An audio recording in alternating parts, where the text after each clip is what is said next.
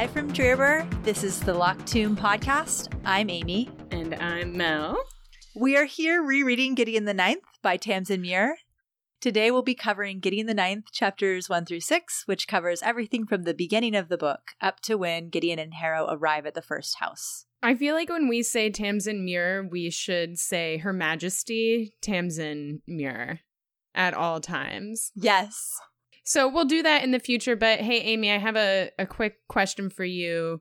What kind of trees do you think they have on the ninth? What kind of trees, Mel? Spine trees. Oh, you know, they have, 5 lumbar jacks on the ninth. Wow, that is painful. I love it. I had to look up, what a lumbar was or what that even meant to, Yeah. And it's actually, fun bone fact for the day. It's the region of the spine that is more commonly known as the lower back. And there are 5 vertebrae that are a part of it. So when your lower back hurts, that's your lumbar region. That makes sense because I have a little pillow that I put in my car it's a lumbar pillow. Oh, well, there you go. Yeah. Well, the more you know. There you go. So, because this is the first one, we're going to give a little context. Who are we? Who are these random people talking about the thirstiest characters in the history of fantasy? Truly. And why are we doing it other than we're thirsty for these characters? I would say, okay, I'm not sure if I would have loved these books as much as I do if it hadn't been the pandemic. But I read Gideon and Harrow the summer of 2020. And they just kind of became, as I sat alone in my house, they just became my friends. And I just loved the book so much. And it was really a comfort in what was really a truly shitty time. So it's true. I feel like reading them during the pandemic was maybe the most appropriate time ever to read these books. It also allowed, I think it allowed both of us to read them several times. Yes. You had enough time to just really get hardcore into it. Mm-hmm. I think you read these books between 7 and 9 times each. I think I'm on my 3rd read through, but you really went hard. Mel, I've probably only read them twice each, but I've listened to them. I think I've listened to Harrow, the audiobook, upwards of 10 times. And wow. Gideon, probably 7. I'm not proud, but I also don't regret it. You kind of have to read them that much to really understand everything that's going on. The first time, I also listened to them twice, and so now I'm actually reading for the first time. And after the first go-through, I think not even until 3/4 of the way through Gideon did I have any sense of what was happening. And then even then, once I finished it, I still really didn't know. And then I just continued through Harrow, and I still really wasn't totally sure. And it wasn't until the second listen through that I was like, okay, what I thought was happening actually is happening. Yes. I just thought it was so insane that maybe I was getting something wrong. Yeah, no, I feel totally the same. And on that note, we're not going to really try and keep this podcast spoiler-free at all. If you're listening to this and you haven't read Harrow if you haven't read Gideon or Harrow, you probably, unless you're like me and you read the end of the book before you even start a book. I'm sorry, I do. Did you do that with these? I think I knew some really key plot points from Gideon. Wow. From the end. Wow. So anyway, if you are here and you are reading Gideon the Ninth for the first time, it may be better for you just to go read that book. Trust Tamsin Muir. She's a genius. Mm-hmm. She'll take you on a wild ride. Then read Harrow. And then come back to us. Yep. On your second read-through. These books are not for the new fantasy reader. Truly. I feel like if you haven't read any fantasy, go, warm up with some Harry Potter. Those books are easy, to follow and are very much outdated and not as well written as these, but it at least gives you some sense of all the different things you're going to have to pay attention to and follow in fantasy. And then maybe go read some N.K. Jemisin, get leveled up in your fantasy reading, where you really have to like pay attention and follow, and then read N.K. Jemisin again, like go back and read that again, then come to Tamsin Muir, because this shit is bananas, and you have to like really know what to pay attention to when you're reading these books. Yeah, and I've really found that they were so great the first time. They're such a joy to read the second, third, fourth, whatever time, because you catch more and more. And I also feel like there are certain jokes in Gideon and Harrow that like literally you could not understand unless you read them already. Totally. So they really do lend themselves to be read at least twice. I mean, at least. Yeah, or 10 times. Yeah. You probably always find something new and a new little Easter egg in there every single time you go through. Oh, easily. Easily. And then you're like, wow, that was so freaking brilliant. Yeah. She's smart. Tamsin Muir is smart. Brilliant. This is the beautiful truth. writer. Beautiful writer. Really creates the best characters I've ever gotten to know. Yeah. Super over the top, but still, I mean, just built to delight us, I think. Mm-hmm. Mm-hmm. So should we talk about what we're going to talk about today? Yeah, let's jump right in.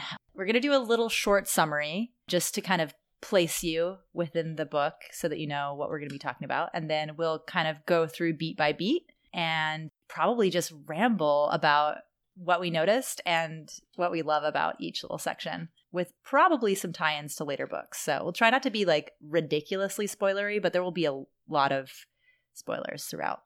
All right. Short summary. So this is the bit. It's the very beginning. We were all here once. It was very confusing. We had no idea what was going on. But this is technically what happens in this bit. Gideon, Nav, tries to escape the ninth house. What is the ninth house? We don't know. Harrow stops her violently and makes her attend a house muster where Harrow reveals that she has been summoned to attempt to attain lictorhood at the first house. Harrow's Cavalier Ortis steals Gideon's shuttle, which he was going to escape on, and Harrow then convinces Gideon to join her as a replacement Cavalier, and they leave the ninth house together. So that's where we're at. Woo!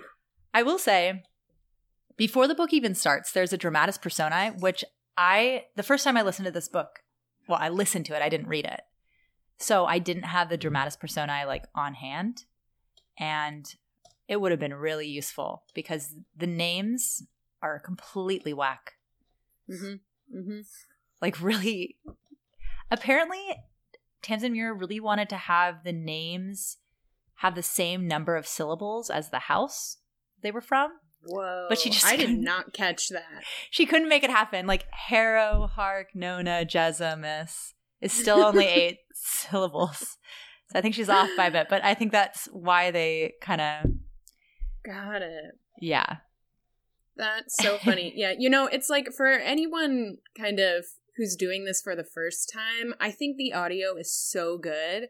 And it's really useful because these names are hard to pronounce. Yeah. Like when I'm reading it now, and I'm like, I'm so glad that I had Moira Quirk like talk me through these first couple books because yeah, what a queen. She's so good. She's so good.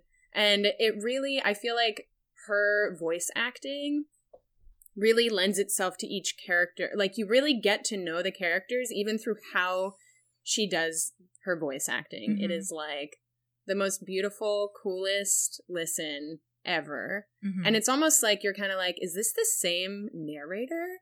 Yes, it is. She's just brilliantly She's so good. Like creating these characters through her voice. It's amazing. But I will say that if you're listening to it, it's useful to also have the hard copy so you can go and read the stuff in the back. So you have that context and it's like just really useful. Yeah. Yeah. I highly recommend having every form of this book on hand. Audiobook, physical book, hardcover, softcover, maybe an ebook so you can look things up quickly. Oh boy. Yes. So we have the dramatis personae. It honestly, if you're reading it for the first time, it would make no sense because it's just a bunch of very weird names and references to houses and things that are just completely who knows. And then we're thrown right in. Like, right in. There's no world building. There's no nothing. It's just all of a sudden it's fully in the middle of the story. Gideon is trying to leave the ninth house. Oh, another note. I was thinking about this. The very first line of the book is something about the myriadic year of our Lord or whatever. 10,000 years. 10,000 years is like a long time to like have an empire. Really, really a longer time than I think most empires we're familiar with. I mean, much more. On our planet. Rome was like, what, a couple hundred years? I don't know. Couple hundred, yeah. Yeah, this 10,000 years, that was the end of the Ice Age. Like, oh my God. We were like fully cavemen. That's where we were at 10,000 years ago. You really have to adjust your relationship to time when you're reading these. And I feel like it makes it that much more dramatic. I mean, these books are so dramatic. Mm-hmm. And the fact that we're talking in like 10,000 year increments here, because there was also shit that went down before those 10,000 years. Yeah. You know, like we find out later how much world building Tamsin Muir actually does like pre 10,000 years. Uh-huh. And so like we're working on a totally different timeline than what we're used to. And you have to like adjust that to really understand how intense this entire system is. Yeah. And at this point, like you have no idea, like you have no context for like where we are or what. And I guess I don't even know at what point it would be spoilery because it never says like this is what the ninth house is. But like by the end, I think you can infer. You get a sense. Yeah, and what I still don't understand is like the shape of the ninth. What is it really? You know, like. Well, can I say this? I don't know if I can say this. It's Pluto. Maybe just try. Is it? It's Pluto. I was thinking maybe it was. I guess it is a dead planet. Yeah, each of the houses is one of the planets in our solar system. And you can kind of figure out like which is which by like different context clues in the books. But I think ninth house is basically a drill shaft drilled into Pluto, like in like our Pluto. And that's what the house is. I think it's implied. It's definitely tiny, you know, as far as planets go, it's small, desolate, miserable, cold. Yeah, because we definitely know like some things, like we know the first house is Earth. And we know like some of these other houses are other planets in our solar system. So I assumed that the ninth house is Pluto, although I'm not 100% sure. Inspired by planets in our solar system? Because I did not pick up on that at all. In my mind, this was not at all related to our solar system. But now that you're saying it, I'm like, fuck, you're right. I need to go back now and read it all again, which I am doing. Perfect. But this is what I'm talking about. There are always things that you discover, whatever number of time you're going through these books. It is amazing. Yeah, we can talk more about like what planets are which houses at a later. I know the exact moment where I was like, oh my God, this is our solar system. But we can talk about that later. Anyway, that's where we're at. We're 10,000 years into the reign of our Lord the Emperor on the ninth house, which is, as far as we know, a drill shaft in a thing. Who knows? It's cold. We have very little context. Very little context. Gideon, also, very first paragraph, Gideon takes her dirty magazines. Love it. Love it. I think I fell in love with Gideon on page 1 of this book. There was no, like, let me build up into loving this character. It was like, Tamsin Muir wants you to love Gideon immediately and succeeds. Mm-hmm. Yeah. So she packs her stuff. She heads up. She goes to her mother's, niche, like tomb, even though her mother is not there. No context given for that. She goes up to the landing field where the shuttle is going to come and pick her up and take her off planet. And then she's confronted by Marshall Crux, who is a gross man Gross, man. But who truly delights me. You said that, and I'm like, Cruxa, actually, I would like to write Crux out of this. Oh if there's one character that I am so icked out by, it's Crux. And again, the way Moira Quirk, like, the voice that she puts on for Crux is like so perfect and disgusting. Yeah. Oh my God. And I feel like that just turned me off immediately from Crux. I was like, this is disgusting. Oh my God. Agree to disagree. I love Crux. Mostly I love how much, like, at the end of the day, he really is just a butt of a lot of jokes. Like, that's true. Gives us a lot of comic relief here. Yeah, he's just a funny guy, but he's also pretty rude. Gideon, I mean, he leaves eventually. Iglamine shows up, who is the sword master. It's, hard to say. And Gideon is a bit of a twerp to her and refuses again to come down to the muster call in Dreerbur, which is, we kind of infer later, is like sort of the central like castle structure within the ninth house where like the main family lives. I mean, there's a lot of tension here. Like, I was getting stressed out at this point, which again is like immediately, where there's this countdown, right? And you're like, something is going to happen. And again, the way this is written is so good because it's already building up to some tiny climax that you're not sure about. And you don't know Gideon at all, but you want Gideon to get off of the ninth house. Immediately. You don't know what the ninth house is. You don't know anything, but you're like, no, I want this person to get out of here. Yeah, seriously. Take your pornography and get. Yeah, you really do want her to go. Randomly, after Iglamine leaves, I think this is the bit where we have some very quick, like, flashback backstory on Gideon's origins. Yep. This is so mysterious, the first read through. It's talking about how Gideon's mother basically parachuted in to the drill shaft of the ninth house, like brain dead from loss of oxygen. Yeah. Because all of the oxygen had been redirected to Gideon, who was a day old. And they never figured out like who this woman was and who Gideon was. And the reason they named Gideon is that when they finally like called Gideon's mom back enough to like speak, she just yelled Gideon 3 times and like ran away. But anyway, Gideon's mom is no longer. There is like so much that you learn in that flashback. And that's like, rare for Tamsin Muir. Yeah.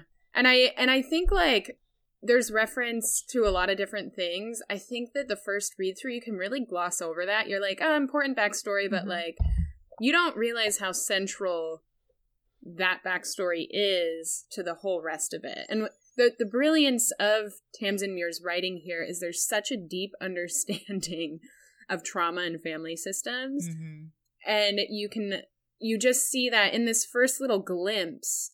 Tamsin Muir is giving you just a glimpse into the very early bits of how incredible her build out of these characters really are, right? This like deep understanding of where they came from, where their parents came from, and how that has made them who they are. This like quick flashback into this story of Gideon's parent dropping down, being dead, calling Gideon's name 3 times is like a brilliant little clue into a lot of what we learn in the future. And I just think that's so beautiful. The other thing I will say when I was listening to this for the first time was I'm imagining a baby surviving that and just being like, this is not possible. Like, and I wasn't sure about the physics of the world or how the world worked or anything that Tamsin Muir was building. And again, you just have to put your trust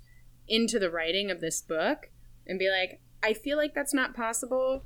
And then later you figure out like why that was possible. And it's totally, again, beautiful piece of writing and a lot of little clues that you get leading in. I think this is the first place where we learn that every single person in Gideon's generation is dead, which is kind of like a wild drop. It is a wild drop. And again, I didn't fully comprehend that when I first read it. Yeah, I was like, oh yeah, everyone's done. Yeah. NBT. No, it's huge. It's huge. Huge, huge, huge. Reference to the flu, right? Or some sort of sickness that took everyone. Yeah. So like a big drop there. Also, a couple times into reading this, I remember that it mentions the prison. So the way, like the ninth house is like a drill shaft, I think it's like drilled into the planet, which may or may not be Pluto, who knows. And in the atmosphere, like the pumped out atmosphere, there's a prison complex, and that's where like the worst criminals of the 9 houses go. And I think it's such a random thing to mention because it doesn't really ever come up again except once in Harrow the Ninth, but like just kind of in a passing way. But I do wonder if it will play a part in the last 2 books of the series, or if it's just like kind of a random thing that isn't actually going to play a part. But there is like a prison complex. There is nothing random. There is nothing random about this writing. That's what I thought. I was kind of like, why are you talking about this prison in the atmosphere and then never mentioning it again, except for, I think God calls it the dummy target in the atmosphere. I don't know if that means that it was supposed to be sort of like a misdirect. Right. Anyway, that's just there. Who knows? Yeah. It's funny because before we were preparing for this, I didn't even remember that. Yeah, well, it's kind of, it's not presented as important, but it's mentioned twice. And I don't know.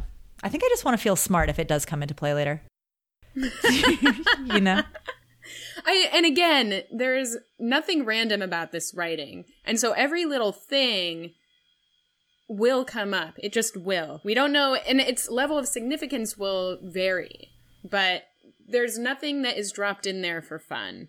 I mean, well, there are things that are dropped in for fun. But like something like that is definitely, I feel like it will get revisited, especially since it was also mentioned in Harrow. Yeah. Then can we just get to it? Then the most important thing happens. That's going to happen in this book. The most important thing. Well, it's the most important meeting. Agreed. It's that Harrowhark, Nonagesimus, reverend daughter of the 9th house, shows up on the landing platform to confront Gideon. And the way it goes down is like so, oh my gosh. It's just so ridiculous, honestly. It is absurd. And I remember when I was listening the first time, I think I had to re-listen because I was like, is this actually happening? Like, am I reading this correctly? I mean, this is something that happens to me throughout the entire series. Yeah. But you meet Harrow, and you meet Harrow in this interaction that she has with Gideon, and it is such a good first interaction for us to bear witness to because it really gives you the dynamic of the relationship. Yeah. And the relationship is really fucked up. And I think that's what I had a hard time reading at first. I was like, is this relationship really fucked up or am I reading this wrong? And no, then you go listen to it again and you're like, oh no, it's weird. It is weird. And so you get to know so much about these characters.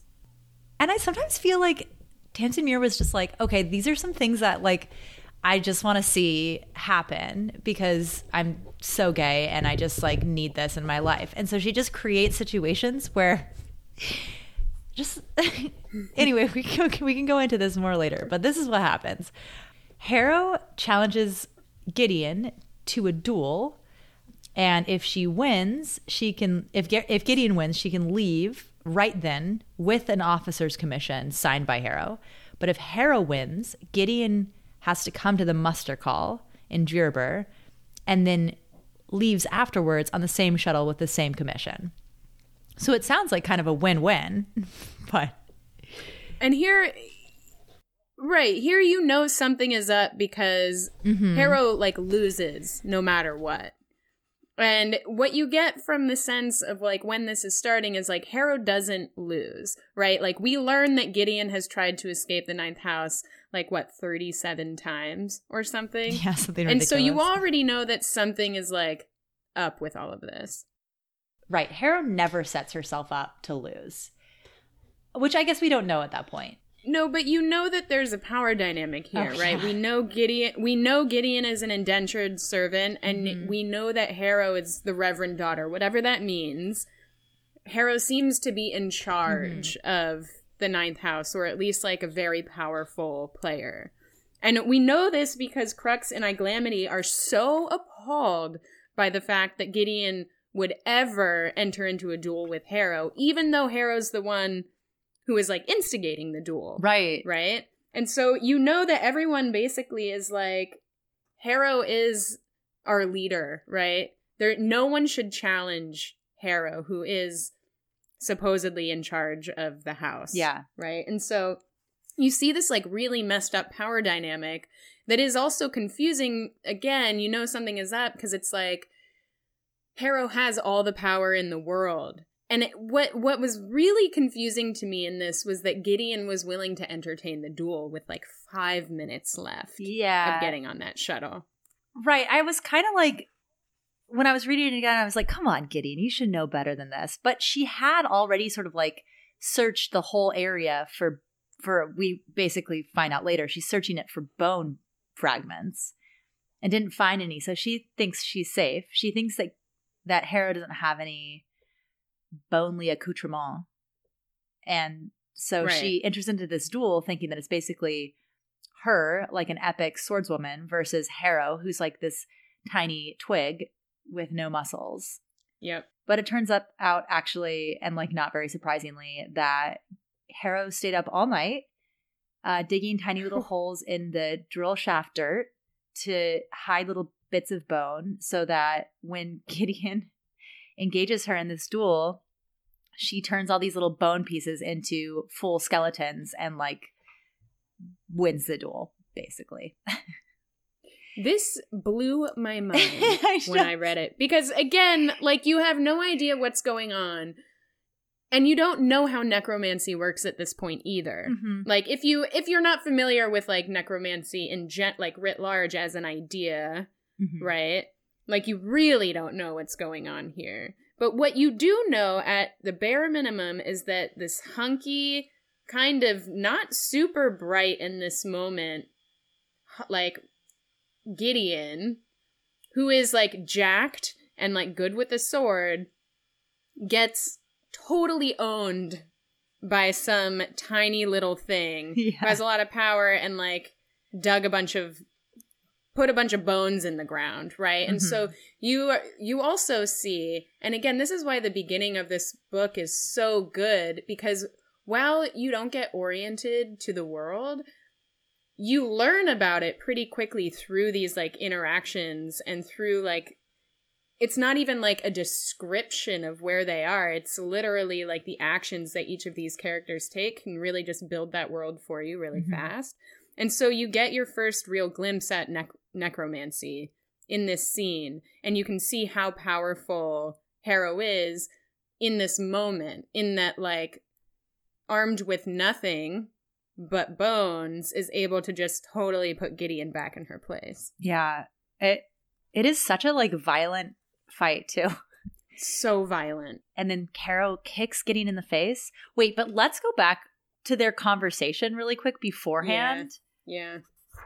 Because it really does, like, people talk a lot, or like there have been a lot of discussions about this relationship, and like some people were not pleased with it because it is obviously like a pretty toxic relationship at minimum. Yeah. But it's also, I mean, I'm not sure we should like be avoiding writing about toxic relationships anyway. Agree. But also, like, on second read, like you can really see here that actually the most, like, the worst thing that Harrow says during this whole exchange is that what does she say? She says, I don't even remember about you most of the time. Ooh. Yeah. And the first time through, you'd be like, oh, that you wouldn't even notice that. But later you're like, that is definitely the cruelest thing that Harrow could say to Gideon, because they're so enmeshed and like so in each other's pockets. Like they're so they care very much about the other person's attention, you know? Right. And you miss, again, like what we talked about, this reference to this mass death that happened. What you miss the first time through is that they are the only two people of their generation on this planet. Yeah. And so if you really think hard about that, even if these two have this incredibly adversarial relationship, as it seems, and there's like a really messed up power dynamic, the toxicity comes with like they hate each other and they're all each other have. Yeah. And you don't necessarily get that right away on first read, but you really internalize that as the books go on. And so for Harrow to say, I don't even think of you most of the time, is like the most painful thing that can be said to Gideon, and Harrow knows that. Yeah. It's so cruel. It's so cruel. Yeah. And she says this again in the books later, and then yeah, there are a couple of references. Basically, like any time that Harrow says something to this effect, like, I don't think about you, or you're not important to me, like that's where you really see like that's like her at her most cruel. It's not her like beating up Harrow or beating up Gideon or like, you know, doing all the other weird stuff she does. But when she tells Gideon that she doesn't think about Gideon, oof, brutal. Brutal. All right, well, Gideon loses this duel. Yeah. Crux is delighted by this.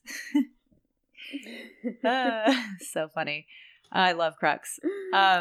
Crux fully drags her down into Djerber. It's so violent. Yeah, she full on passes out from hitting her head at some point. It was just like, it's very physical.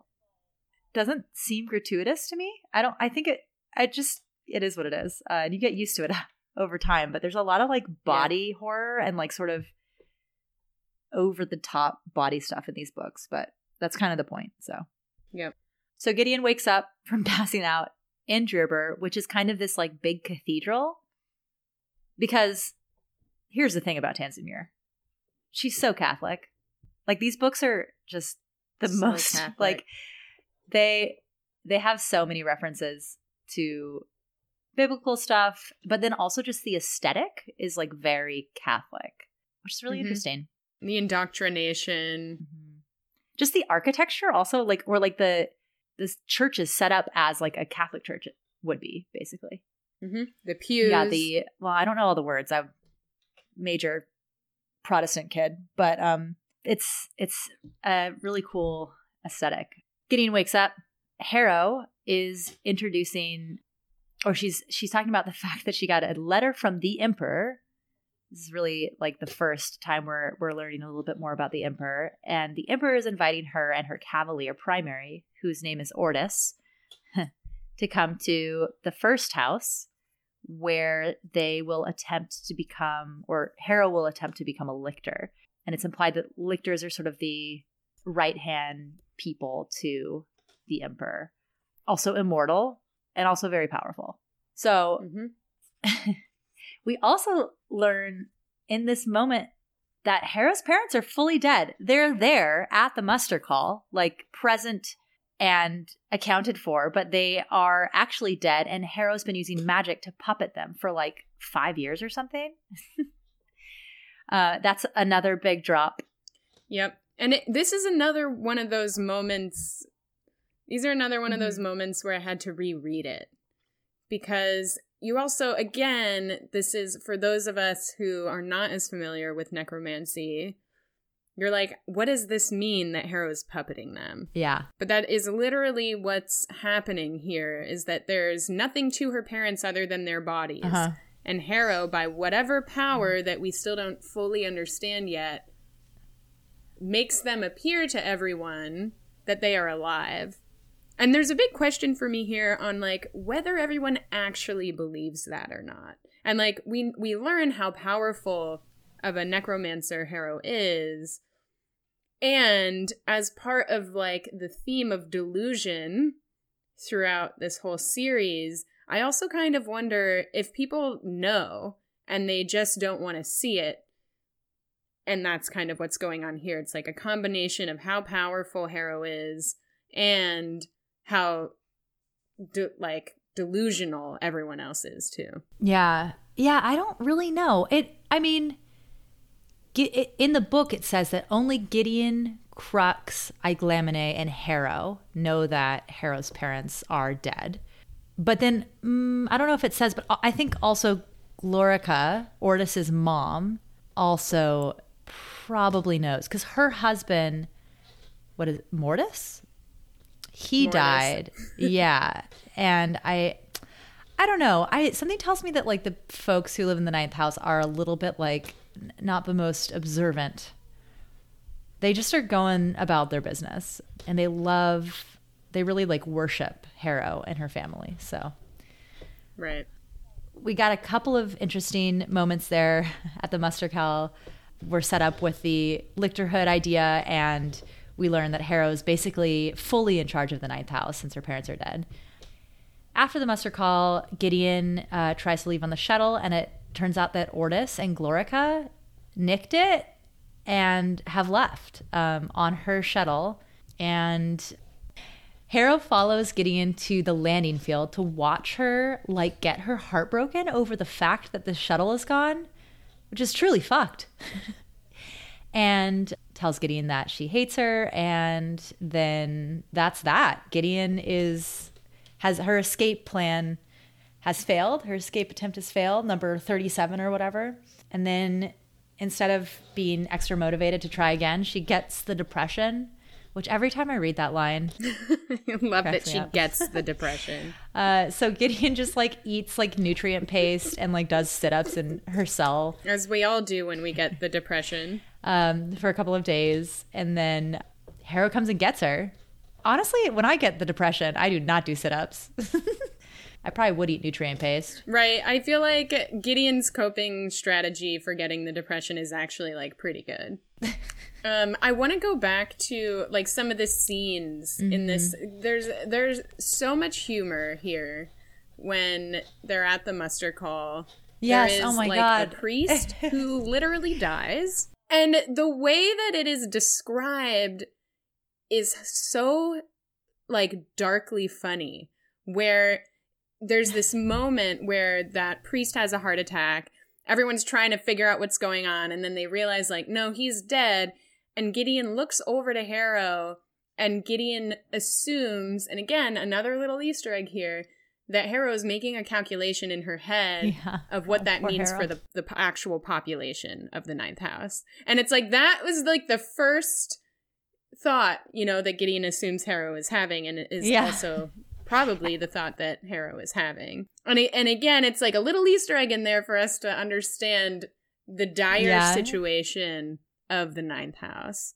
And then the other thing that I find really fun here, like another little Easter egg, is when Glorica is making a huge scene, which, by the way, again, to listen to the audiobook and the narration is like really fun. Oh my gosh, here, yes. The way that the voice acting happens. Crux is insulting Glorica and is like, this is what comes of Mortis, right? Her dead husband marrying an immigrant eighth, you shameful hag. And it is, you don't really understand that, like, because you don't know any of the houses yet. Mm-hmm. It's very confusing. You think Crux is being an asshole here for sure. Uh-huh. And this is another like clue to what the relationship between the eighth and the ninth are. And again, you don't like learn that until much later, but it's fun to go back and read this because you actually understand the insult a little bit later. Mm-hmm. You understand why Crux has that like prejudice towards the eighth. The eighth sucks. So again, just really beautiful like weaving in of all of these stories, again, being dropped in to the world and not really knowing, but being given all these hints is just what makes it such a fun read. Yeah. I also love that when that guy dies, I think the line is something like, and they all celebrated his sacred good fortune. Yeah. It's just, I love Tamsin Muir.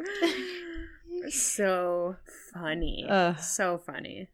Yeah, it's a great muster call. Wish I could have attended myself. So where are we now? Oh, Harrow. We are all right. So yes, Gideon watches the shuttle. And here, actually, I want to stop here because I didn't understand this when I first read it through. And so again, who is going in the shuttle, right? Like, why did the shuttle leave? And you can see how foxy Harrow is here. Yeah. And it seems like the whole thing was planned. It seems like Harrow knew Glorica would object and then sends Glorica and Ortis into the shuttle, right? They leave and Gideon is left. And that is how Harrow gets rid of the shuttle. Mm-hmm. Because otherwise Gideon has all the paperwork and there's really no way out of this for Harrow. And yet Harrow still figures out how to circumvent how to thwart all of Gideon's plans here. And so it's Ortis and his mother who go into the shuttle and lift off, which makes it possible for Gideon to again be stuck on the Nine. Yeah. Harrow is very smart. Gideon, as we come to know, is smart in her own way, but most of her brain matter is in her biceps. Indeed. And that's fine. We love that. We all have our own strengths. Gideon has hers. So Harrow lets Gideon mope for like a week and then comes and gets her basically by throwing a bone earring into her cell and turning it into like a skeletal hand to unlock her cell. And I love the idea. I think Tamsin describes it as Gideon tries to like leap for it to like throw it back as you would a grenade. And I love the thought of like just a little bone fragment from Harrow is basically a grenade. Like, yep, this tiny little bit of bone can turn into whatever she wants. It's just so great. Harrow makes Gideon come down to the catacombs, which presumably are like below Djerber. Iglamine is there looking for swords and weapons among like the dead scions of the ninth house. And we learn that Harrow's grand plan is to replace Ortis with Gideon when she goes to the first house. And this is another question I have about getting to this point, is that was this Harrow's plan all along? Was to have, once Harrow received that letter from the Emperor, was it Harrow's plan all along to have Gideon be her cavalier? I think so, because I think, doesn't she say later that the plan was to have Ortis escape on the shuttle and then be brought back a couple days later in disgrace? You're right. Indeed. So I think that, like, I don't know how spur of the moment it was, and it is weird. But I mean, she does know that Gideon's a good swordswoman. Like, so right. I guess maybe she does appreciate that enough to, like, want Gideon to come. She also doesn't like Ortis. So it's not like it's like Gideon versus someone she likes. It's like totally. Two people Harrow hates. And she decides to take the one who's hot and can wield the sword. Yep, hot. Decides same to take girl. the hot one. You know? Yeah. Yeah. A couple things about this scene. Eoval, first meme of the book, I think. I mean, I'm not 100% sure, but I'm pretty sure this is our first meme alert. If you have not noticed this in these books, I mean, there's a good chance that many people out there would not pick up on these references to like memes from 2016, which is like what they all are. But I picked up on some, and then I found more online that people had found. I did notice this one. I don't think the first time I read through it, but at some point. Tamsin loves to put these like internet memes, like references to internet memes in these books. And they're totally like, it turns them into like a weird time capsule because all of these memes are like old now. Like they're from a while ago. So this one specifically is Iglamine is discussing how long it would take Gideon to learn to use a rapier. And Harrow says, "Oh, nonsense. She's a genius. With the proper motivation, Griddle could wield 2 swords in each hand and 1 in her mouth. While we were developing common sense, she studied the blade. And if you've never seen this study, if you've never seen the I studied the blade meme, I mean, just go look it up. It's a reference to this meme, and it's truly very funny. That's all I'm going to say about it. I'll try and point out other memes as we go. I know some people don't like them because they can kind of take you out of the moment, but I find them absolutely delightful. Another thing that a couple of times into reading this book, I noticed, and I was like, oh, I wonder what this is referring to, is Iglamine has this moment once. So Gideon's kind of been convinced to do this because really it's her only way off planet. And I guess, desperate times. So Iglamine says, Harrow leaves the room. Iglamine comes to Gideon and says, after much thought, says, things are changing. I used to think we were waiting for something, and now I just think we're waiting to die. And I don't really know what she's referring to, but it does seem like pretty pretentious. Yeah. It's here's what's curious about that comment is it has been so horrible on the Ninth House for many, many, many years, right? This is all Iglamine has ever known, right? Yeah. And what changed? Again, you think about Tamsin Muir as a writer and how intentional she is with the character development and the backstory. She probably has a backstory for Iglamine that we don't even know about. And so what changed for Iglamine there to go from one thing to now I think we're waiting to die? That something had to have happened. And again, yeah. I don't know what this is referring to, but I wouldn't be surprised if Iglamine doesn't come back at some point in this series and we find out. Yeah, I also have I don't think it could be just offhand because Tamsin Muir just doesn't do offhand. Right. But I do wonder if it's later on, I won't say what character, but a character says, something's gone terribly wrong in the river, and I wish you'd find out what. And the river, we find out, in later books, is kind of like this purgatory. Sort of like this weird afterworld thing. And I just wonder if there is something has gone wrong, and in the last, however long, in the last 20 years, 100 years, but that Iglamine can sense this. I don't know. Or maybe she's just a smart lady who has good instincts. Yeah. I think there's something more. And again, I don't know what it is. And that's so much of this book is you think there's something here, but you're not quite sure what it is. Yeah. I think it's important. And we'll see. We will just have to see. Yeah. Ooh, so exciting.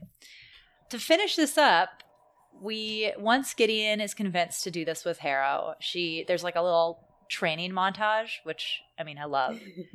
Gideon basically gets her ass kicked by Iglamine because I don't know if we said this, guys, but Gideon Jesus. Gideon uses a longsword, a heavy two-handed longsword, and cavaliers traditionally use a rapier, which, as I don't know if you know this about me, Mel, but I used to fence. I did not know that about you. Yeah, and it was such a funny thing. It was in middle school. Anyway, I can see tiny little nerd Amy fencing and thinking that you are in a fantasy book yourself. Oh, 100%. Anyway, Gideon, like me, is not really all about the swinging around of these little tiny pokers, but is also just a talented athlete, basically. And Iglamine is able to sort of whip her into shape and get her to be at least decent with this rapier. It's also mentioned that Gideon drills a hole in her suitcase so that she can hide her longsword in it, which is sick. It's sick. It's also, I was trying to understand how that worked. Where do you drill a hole in your suitcase to hide a longsword? Because arguably this longsword is pretty big and heavy. I don't know. Yeah, she does it somehow. We get a really, really funny scene where Harrow paints Gideon's face. Because the nuns of the locked tomb wear this like skull face paint, which is such a cool aesthetic, but also Gideon hates it and hasn't done it for a long time. But in order to pretend to be Harrow's cavalier, she's going to have to wear this face paint, even if it gives her, as she says, pizza face. And what else? And Harrow also is basically telling her nothing. Like, Gideon just sort of blindly going off. The only thing that Gideon overhears is that Harrow thinks it's going to be a competition. And this is the first moment, I think, that I realized that, like, oh, this is going to be like a school story, sort of. Yeah. Like, it kind of becomes this, like, funny Goblet of Fire-esque weird. Oh my God, great reference. You know what I mean, though? Which I think is funny. Like, again, because the books are not about, God, I feel like how do I frame this? The competition is the least of the storylines in this book, but it provides the skeleton, if you will. Nice. For it's like the container of all the other important things that you're supposed to pay attention to. It is, I love the fact that a competition story in fantasy is kind of overdone. It's kind of boring. And you're like, really, again, we're going to school. We're going to magic school. You know, like how many, it's a tired plotline. And yet, and again, I think intentionally, Tamsin Muir puts this like kind of overdone plot into place, right? This competition story or this framework. And it is so well done. It is so good and so creative and so different than anything I've ever read in fantasy, and just shows the creativity and talent, right, of Tamsin Muir in being able to do that, and follows with the theme of all these like dumb little things that Tamsin Muir like puts in there just for pure joy of herself, because it's just fun to write and fun to read, and like makes these books that are otherwise like really dark also just hilarious. They're so funny. You can tell she just had so much fun writing a lot of this, you know? And I also think that comes from her coming from the world of fan fiction. Like, it reads like fan fiction, but also it's like written in a way that like is irreverent and she doesn't take herself too seriously, but she's also such a good writer. It's not a pretentious read. No. You know, it is like the opposite of a pretentious read. You just get how complex and well done the whole thing is. I want to come back because I'm curious about this, and Amy, maybe you're more tuned in. The moment where this rapier is chosen for Gideon is really important. And I can't find where it is, right? This particular rapier is important. Period. And I'm curious. Yeah, it's Ortis's great grandma, I think. Right. Okay, there we go. So it's his great grandma's something. It's basically the rapier of one of Ortis's like ancestors, one of the previous cavaliers of the house. Right. Also, is this the place where Harrow says, like, in the most incredible moment of foreshadowing of all time, Harrow says, like, threatens Gideon by saying that she'll mix bone meal in with her breakfast and punch her way through her gut? Holy shit. Wow. So yeah, that'll come back. That is bananas. So basically, at the very end of chapter 7, Harrow and Gideon leave the house. They get on a shuttle. Chapter 6. At the end of chapter 6. Oh, chapter 6. Yeah. Get on a shuttle and head out, and they leave the 9th house behind, and it happens pretty quickly. It's a pretty emotional moment for Gideon. We see like a little bit of vulnerability here, which... And for Harrow, I would say. That's true. Say what you will about Harrow. She loves the 9th house. Right. But they're emotional for different reasons. Gideon is emotional because she will never have to go back to the 9th house again if everything goes well.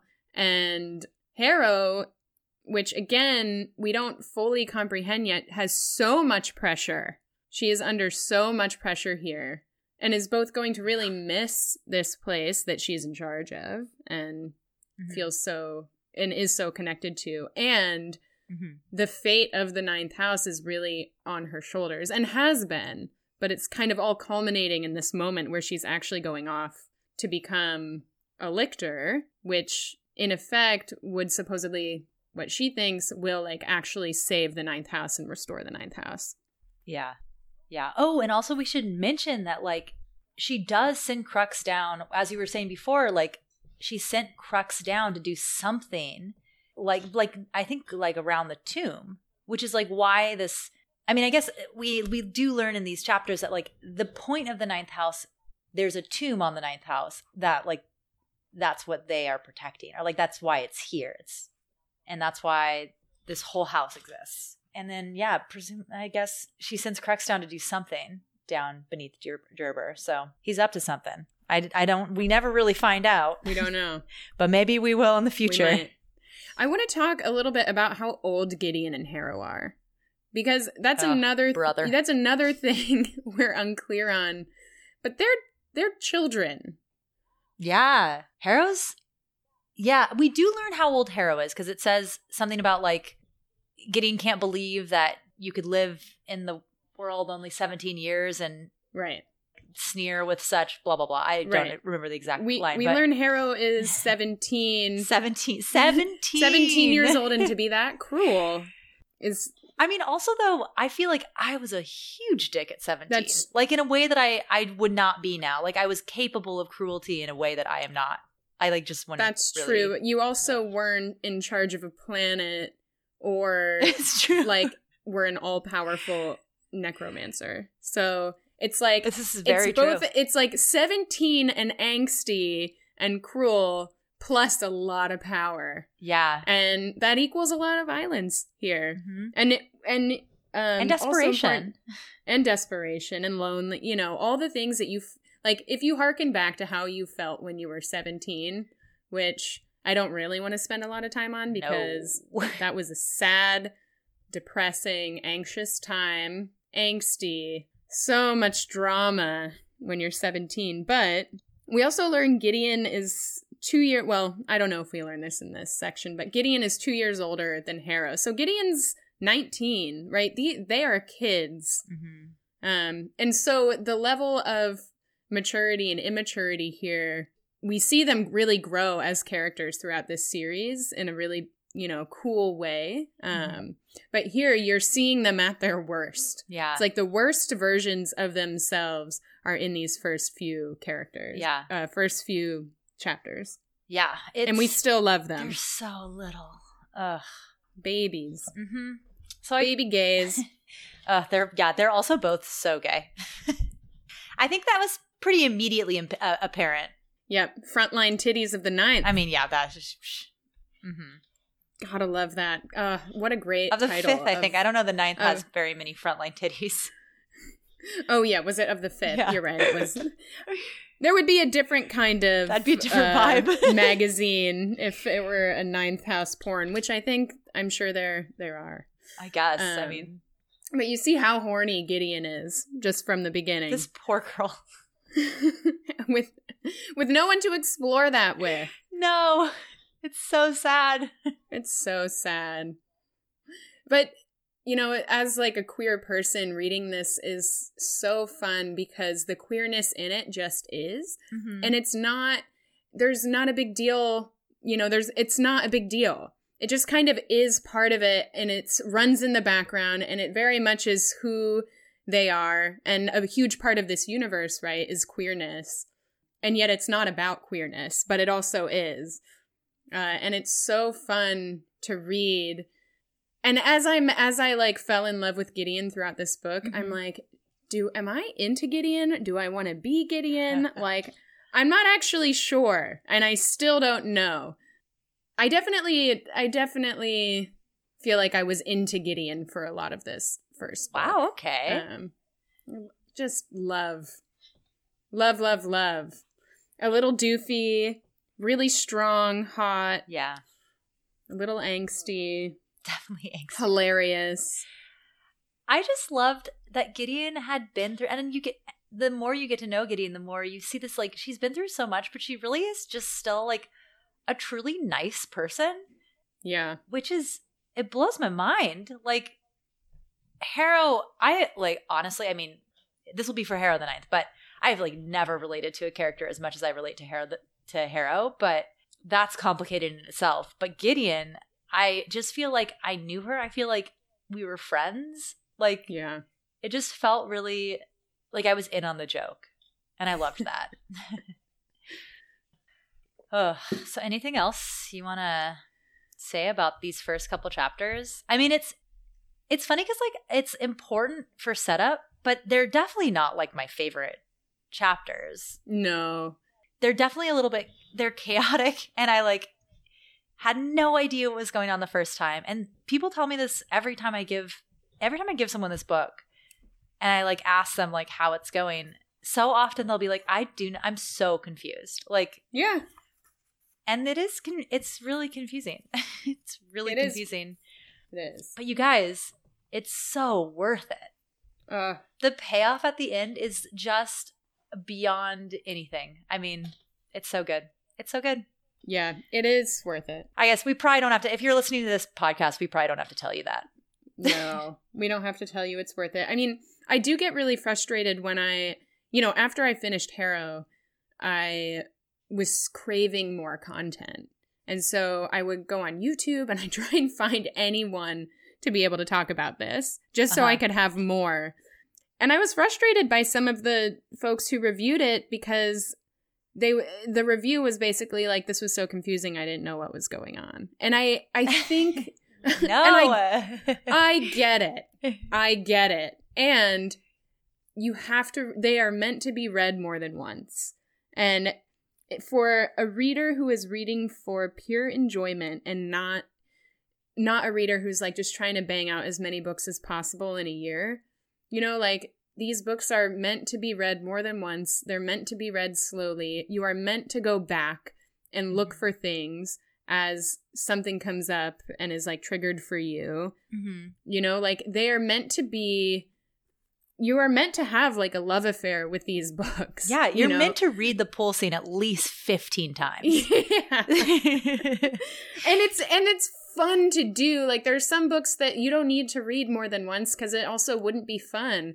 But it is, if you want some prolonged enjoyment, you spend many hours with these books over and over again. And they're just so good. Beloved characters. Yeah, they become your best friends. I know. I'm so excited also. Next episode, we'll be discussing the end of Act 1 and the beginning of Act 2 of Gideon the Ninth. And, oh man, we love Gideon and Harrow, obviously, of course. But we're about to meet Teacher. We're about to meet Teacher. Teacher. We're about to meet so many good characters. The horrible fourth teens. Everyone. I'm so excited. Yeah, I'm really pumped for this next episode because there's also so much for us to dig into for a next episode. And yeah. Oh man, we just meet so many awesome, awesome characters. And again, another plug for going through and reading them again. Reading this next portion a second time is pure joy. I know. Oh my God. Knowing what you know, to read how they interact when they first meet each other, you're like, oh, that's what was going on here. Oh my God, it's so good. It's really, really excellent. It's truly a masterpiece. I can't wait. All right. Well, I think we can probably wrap it up there for today.